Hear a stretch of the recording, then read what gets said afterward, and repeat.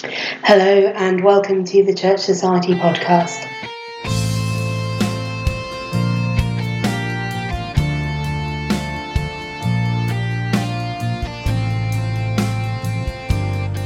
I'm Ros Clark, I'm the Associate Director of Church Society and I'm your host here on these podcasts. Yesterday, the third Global Anglican Futures Conference, or GAFCON, began in Jerusalem. GAFCON's been going for just over 10 years now, and as I say, this is its third conference. And if, like me, you've not been to one of those conferences, you might be wondering what on earth it is and why it matters. So in this week's podcast episode, I'll be talking to Chikao Tan. Chikao's been to all of the GAFCON conferences. He's giving a seminar at the conference coming up this week. And I wanted to ask him why he goes, as somebody who is a lay person, why he thinks this is worth taking a week off work for and investing time in, and finding out a bit about how GAFCON helps us in England to better understand our place within the global church and the global Anglican community.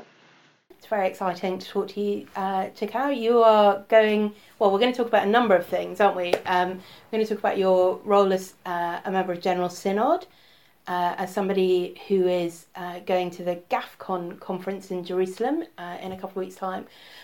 That's quite a lot of involvement in the Church of England. And you do that, that's not your job, is it? No. I work full-time as a hospital pharmacist, as an operations manager. And I'm currently working in a mental health trust at the moment. So I specialize in psychiatric pharmacy, although I have worked many years in the acute sector. So I'm a pharmacist by profession. And that's a full-time job. As we were getting ready to set up, you took out your on-call bag.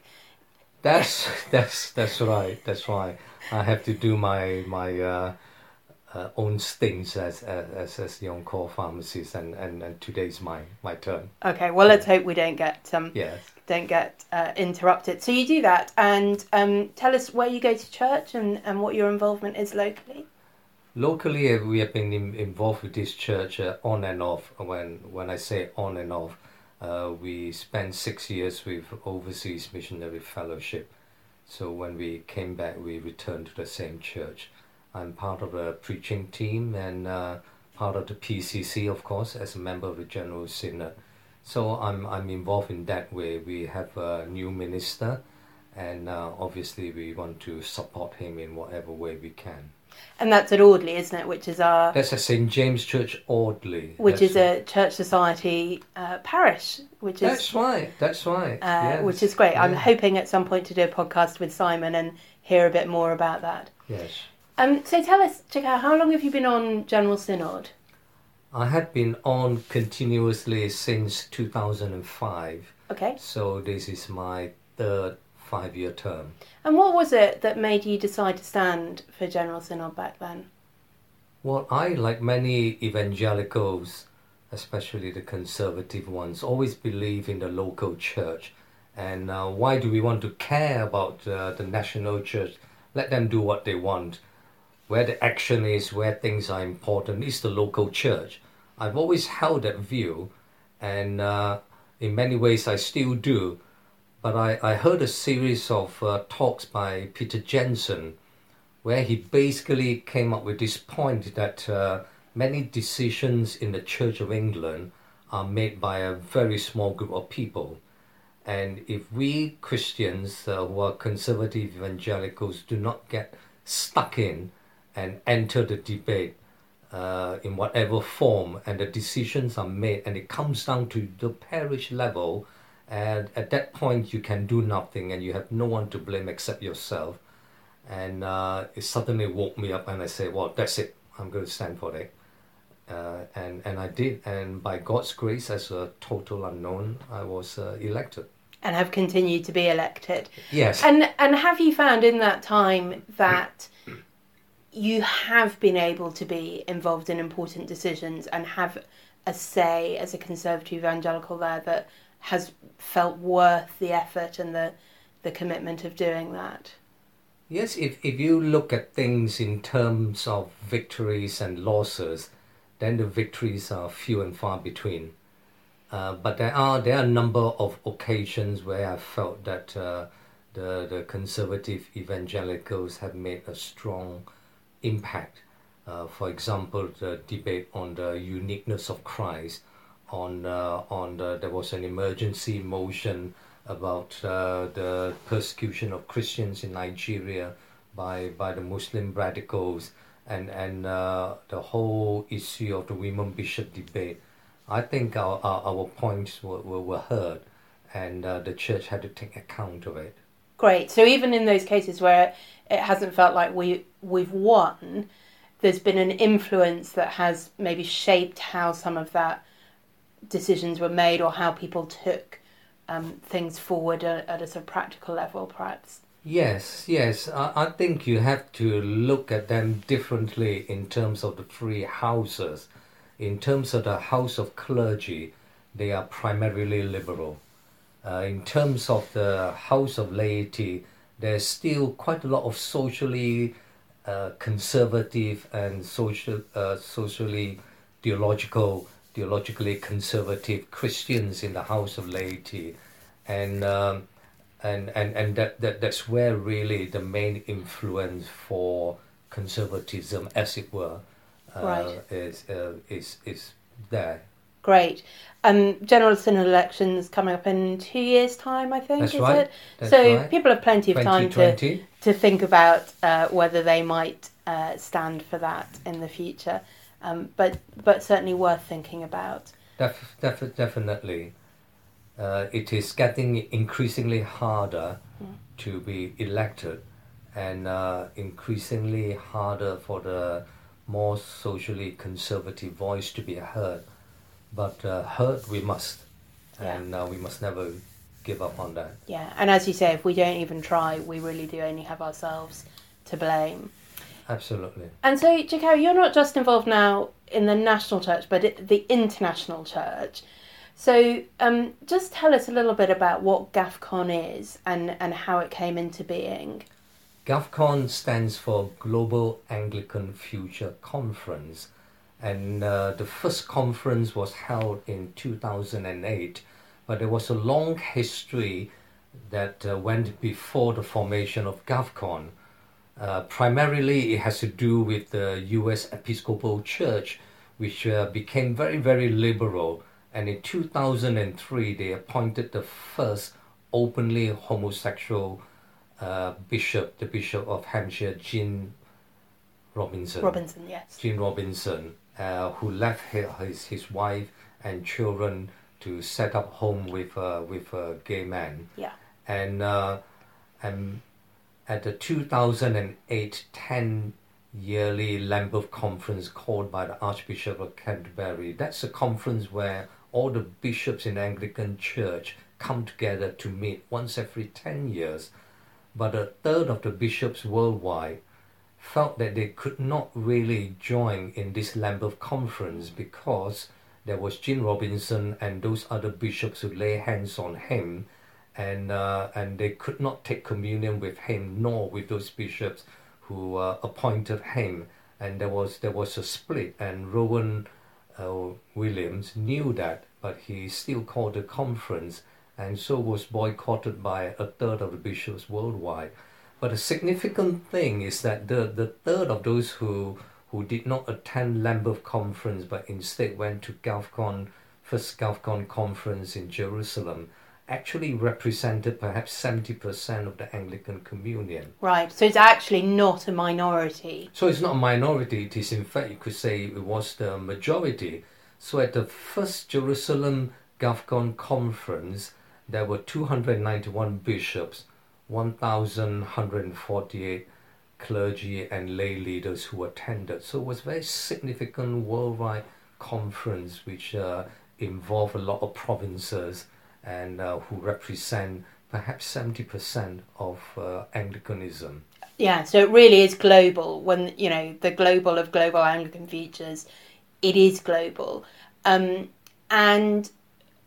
of those sort of 291 bishops in that sort of first conference, the majority not from the West? Is that's sort of my perception as someone who's never been? Is that about right? That's about right.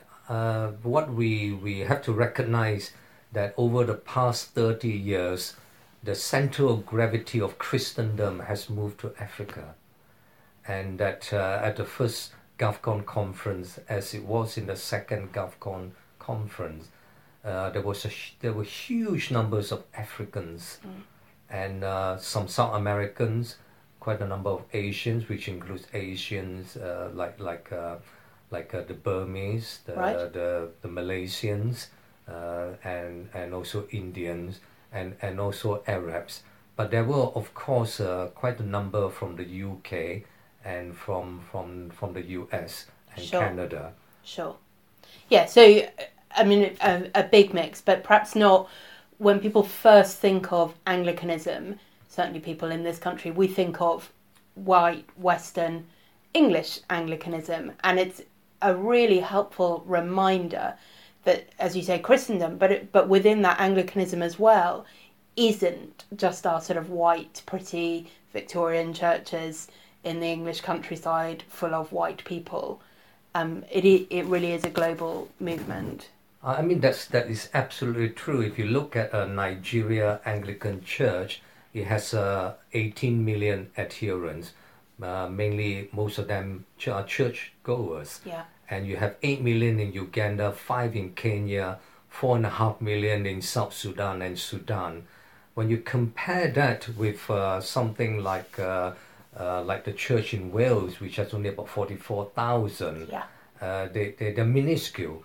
And although technically there are 2 million in the Episcopal Church, large numbers of them are not churchgoers.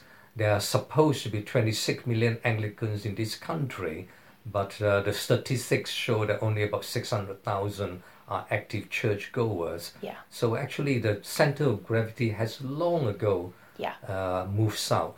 Yeah, and Global south. Yeah. and so this is one really helpful reminder of that. But as you say, it was particularly formed in response to issues of liberalism around sexuality in the western part of the church in America, that have sort of, so it's not just that it's global, but it's global with a very particular theological feel to it. It is evangelical, it is conservative evangelical, and it's really exciting, I think, and encouraging to think that actually that is what represents the majority view in Anglicanism, rather than perhaps what we might see as the majority view in English Anglicanism.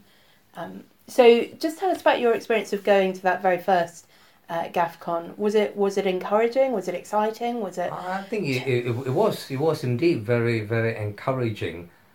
When I'm in church and sometimes when I preach and I say one of the greatest experience that I've had is to meet with up to about 1,300 Christians and to say the same creed, the Apostles' Creed, and make the same declarations alongside so many Africans from so many different ethnic African groups, with my fellow Malaysians and other Singaporeans, along with South Americans, for the Brazilians, and of course with the Americans from Canada and the US, and it's lovely, different color, different shapes and sizes, and different skin color, but all proclaiming the same creed. And it was really fantastic for me to meet other Arab Christians from the Middle East who believe the same things as we do. So this idea of the Western Christianity representing Christendom is a far long ago outdated model. And so I can see that must have been amazing, like a little foretaste of heaven, that sort of international coming together and shared beliefs and shared worship and so on. What has GAFCON achieved beyond that sort of wonderful experience? What else does it do? I think it tried to bind theologically conservative Christians with scripture and mission. So it wasn't just coming together to praise God, which indeed we did, and it was wonderful. but to set up the Jerusalem Declaration and statement whereby Anglicans from across the globe can unite over. And not only that, it offered prenatal protection, so to speak, for congregations and dioceses who do not want to have anything to do with the liberal West, although they are being cited there, so that they could have bishops who would perform the rights of their own bishops who are liberal. And that is really real encouragement. And it was there that they decided to try to bring into formation the Anglican Church of North America, which is now in existence and growing very fast in comparison to the Episcopal Church. And of course, recently, a GovCon bishop for Europe has been appointed, and he will provide the role of a bishop to any Scottish or European congregations whose bishops have gone along with secularism and forsaken the gospel, and they can put themselves under the GovCon bishop.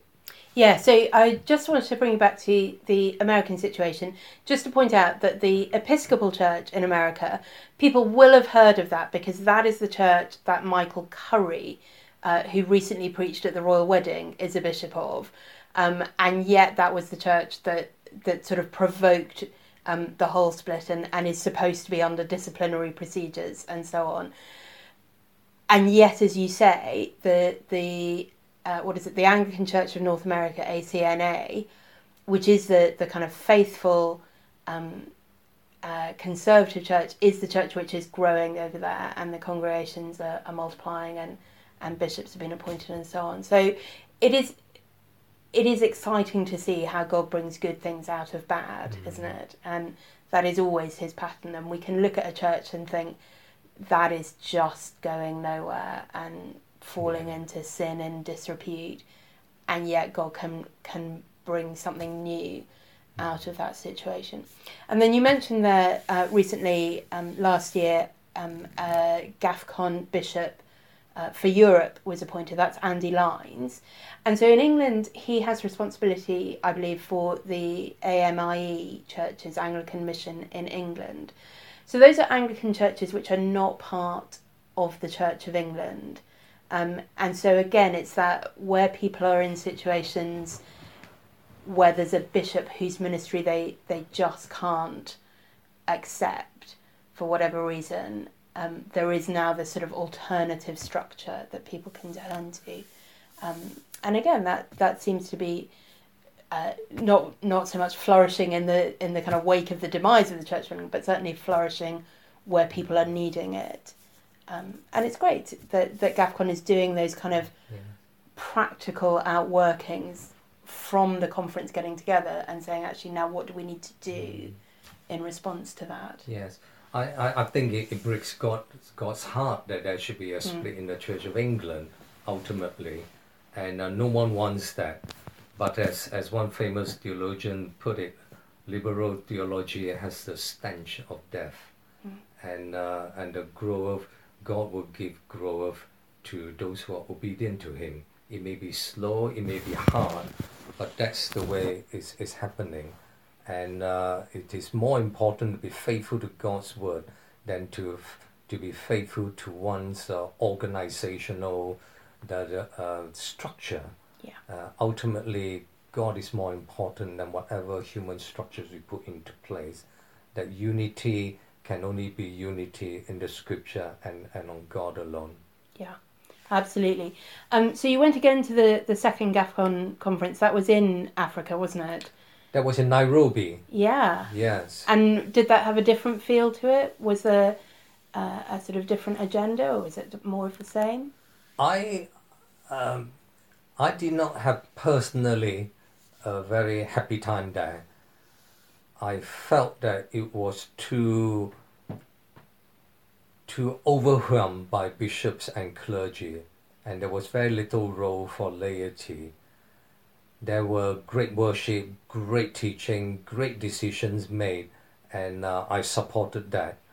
But what I'm beginning to see now is the importance in the long term that the laity are mobilized and empowered to really do God's work, so that it is not merely a vision of the archbishops, bishops or clergy, but that it is also a collective vision of laity along with the clergy and bishop for the future, and that there is a mutual accountability, a mutual respect, a mutual cooperation working together, rather than a very hierarchical structure moving down, that the laity are there to be mobilized to fulfill the vision of the leaders, rather than to see how God is leading laity, clergy and bishops to fulfill God's vision.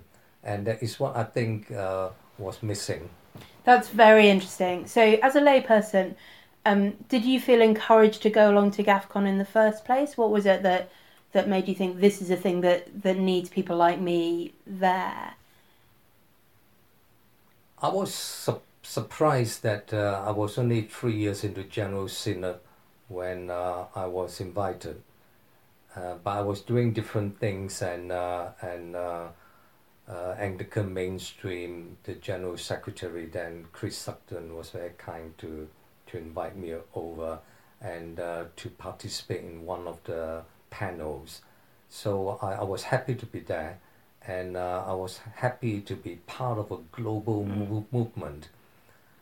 Of course, that was in 2005, so we are 13 years down the line, and we need to look into the future, a future where there might be more persecution in some churches, and how do we actually fulfill the Great Commission, where clergy cannot go to places where laity can go. And that there has to be a revolution in our thinking to see how we can fulfill the Great Commission to spread the gospel to every tribe, every language group, every ethnic group, every language group in the world. It cannot be done unless the laity are very much part of the leadership as well as the workers. So I know you're giving a seminar at GAFCON this time around that whole issue of mobilising the laity. Can you give us a little foretaste of some of the things you might be saying? How are we going to do this? Yes. In this Jerusalem conference, there are, of course, a number of preaching meetings and so on. But alongside that, there are 24 seminars, discipleship seminars. And so this seminar that I've been asked by Peter Jensen to take is just one of a number of seminars. But bear in mind that there are going to be about 1,800 people attending. So we hope for good attendance in all the seminars on all the topics. But mine is entitled Mobilizing, Empowering and Freeing the Laity. And what I'm hoping to do is to stimulate thinking for the way forward. Because what we see today in the model in most churches, especially in liturgical churches, but not only that, it's in the free evangelical churches as well, where you have professionalization of the work in the church, so that the clergy is seen as the professionals and they are paid, and anyone else are the unpaid amateurs. And also the structure in the church often mirror the society. So you have this very hierarchical structure, so that as you become more important, as you become more specialist, you rise up the ladder. And I think that's a wrong model to use. That this divide between clergy and laity need to be minimized, so that there is a collective vision, so that the call is not just to clergy, but the call is to every member in the church. That God calls you and me, whether I'm a pharmacist, whether I'm a porter, or whether I'm a taxi driver, or whether I'm a bishop. We all have a calling from God. And that if God has a calling for all of us and not just the clergy, the vision for that local church, for the regional church, for the global church has to include both. What I do not see is the mutual accountability, It is always said that the laity should be accountable to the minister, but the minister should also be accountable to the laity. And the laity and the clergy are both accountable to each other. They must work together. And the main role, as I see it, is that the clergy is to train up the laity to fulfill God's function for them and for the church. And that is what we need to see change. Great. I'm excited. I'm sad I'm not going to be there now. So as this podcast is going out, GAFCON will have already begun. What are you hoping that this conference will achieve? What are we hoping might be some of the outcomes this time, do you think? It's hard to know what the outcome will be because GAFCON conferences have a practice of producing a statement whilst they are there. Right. And so you do not go with a predetermined statement for the conference.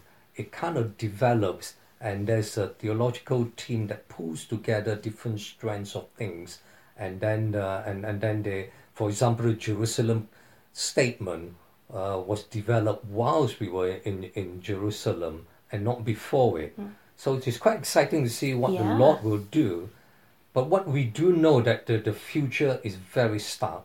The Church of England is going in a direction as a mother church in a way that no one could anticipate 30 years ago.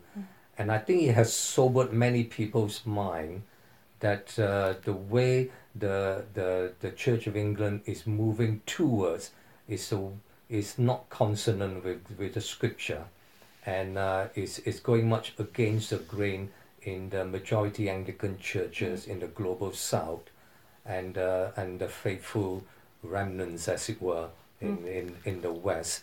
So I think whilst we are there, something will be happening at the same time in the western parts of the Anglican communion that would make the bishops and the clergy and the lay leaders there to seize the moment.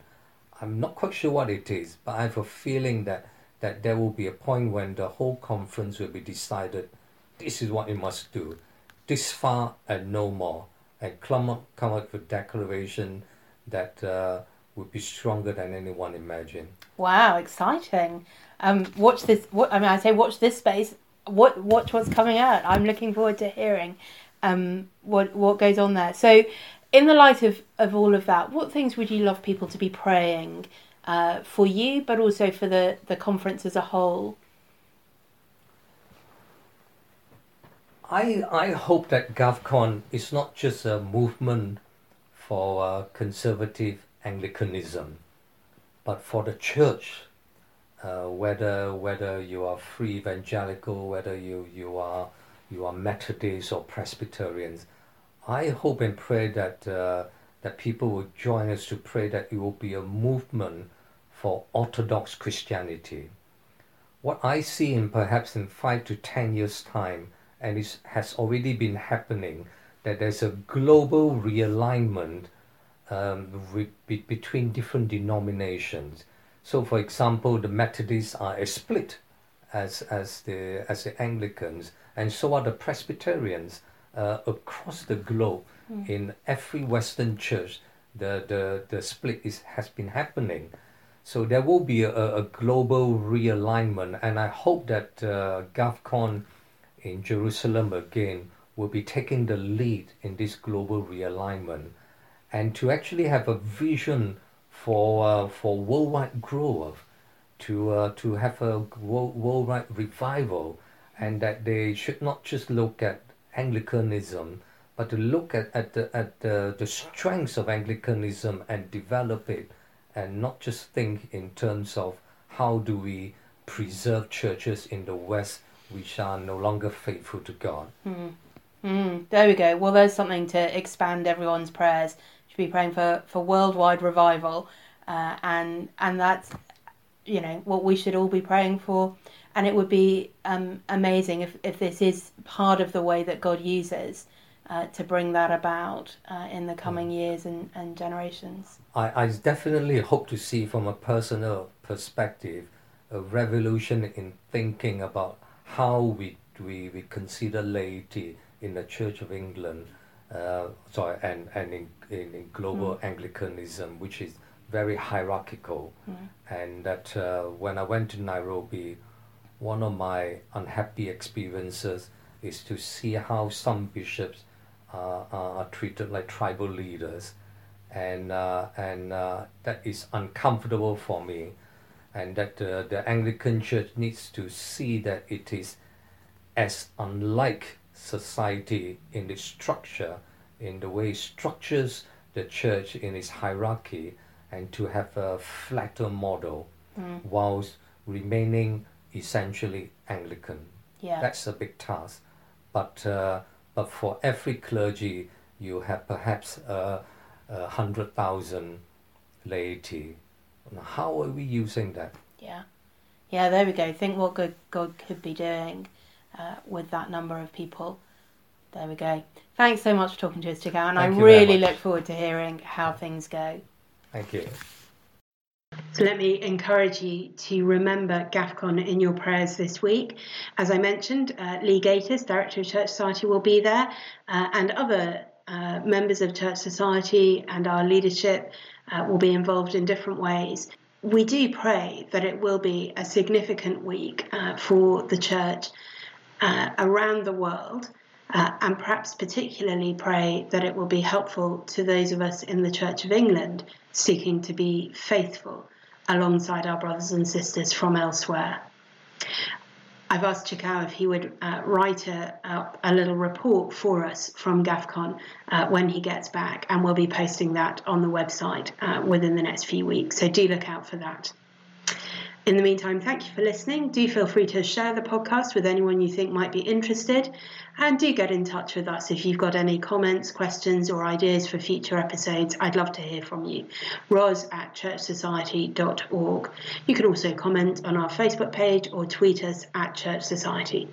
Do tune in again next week.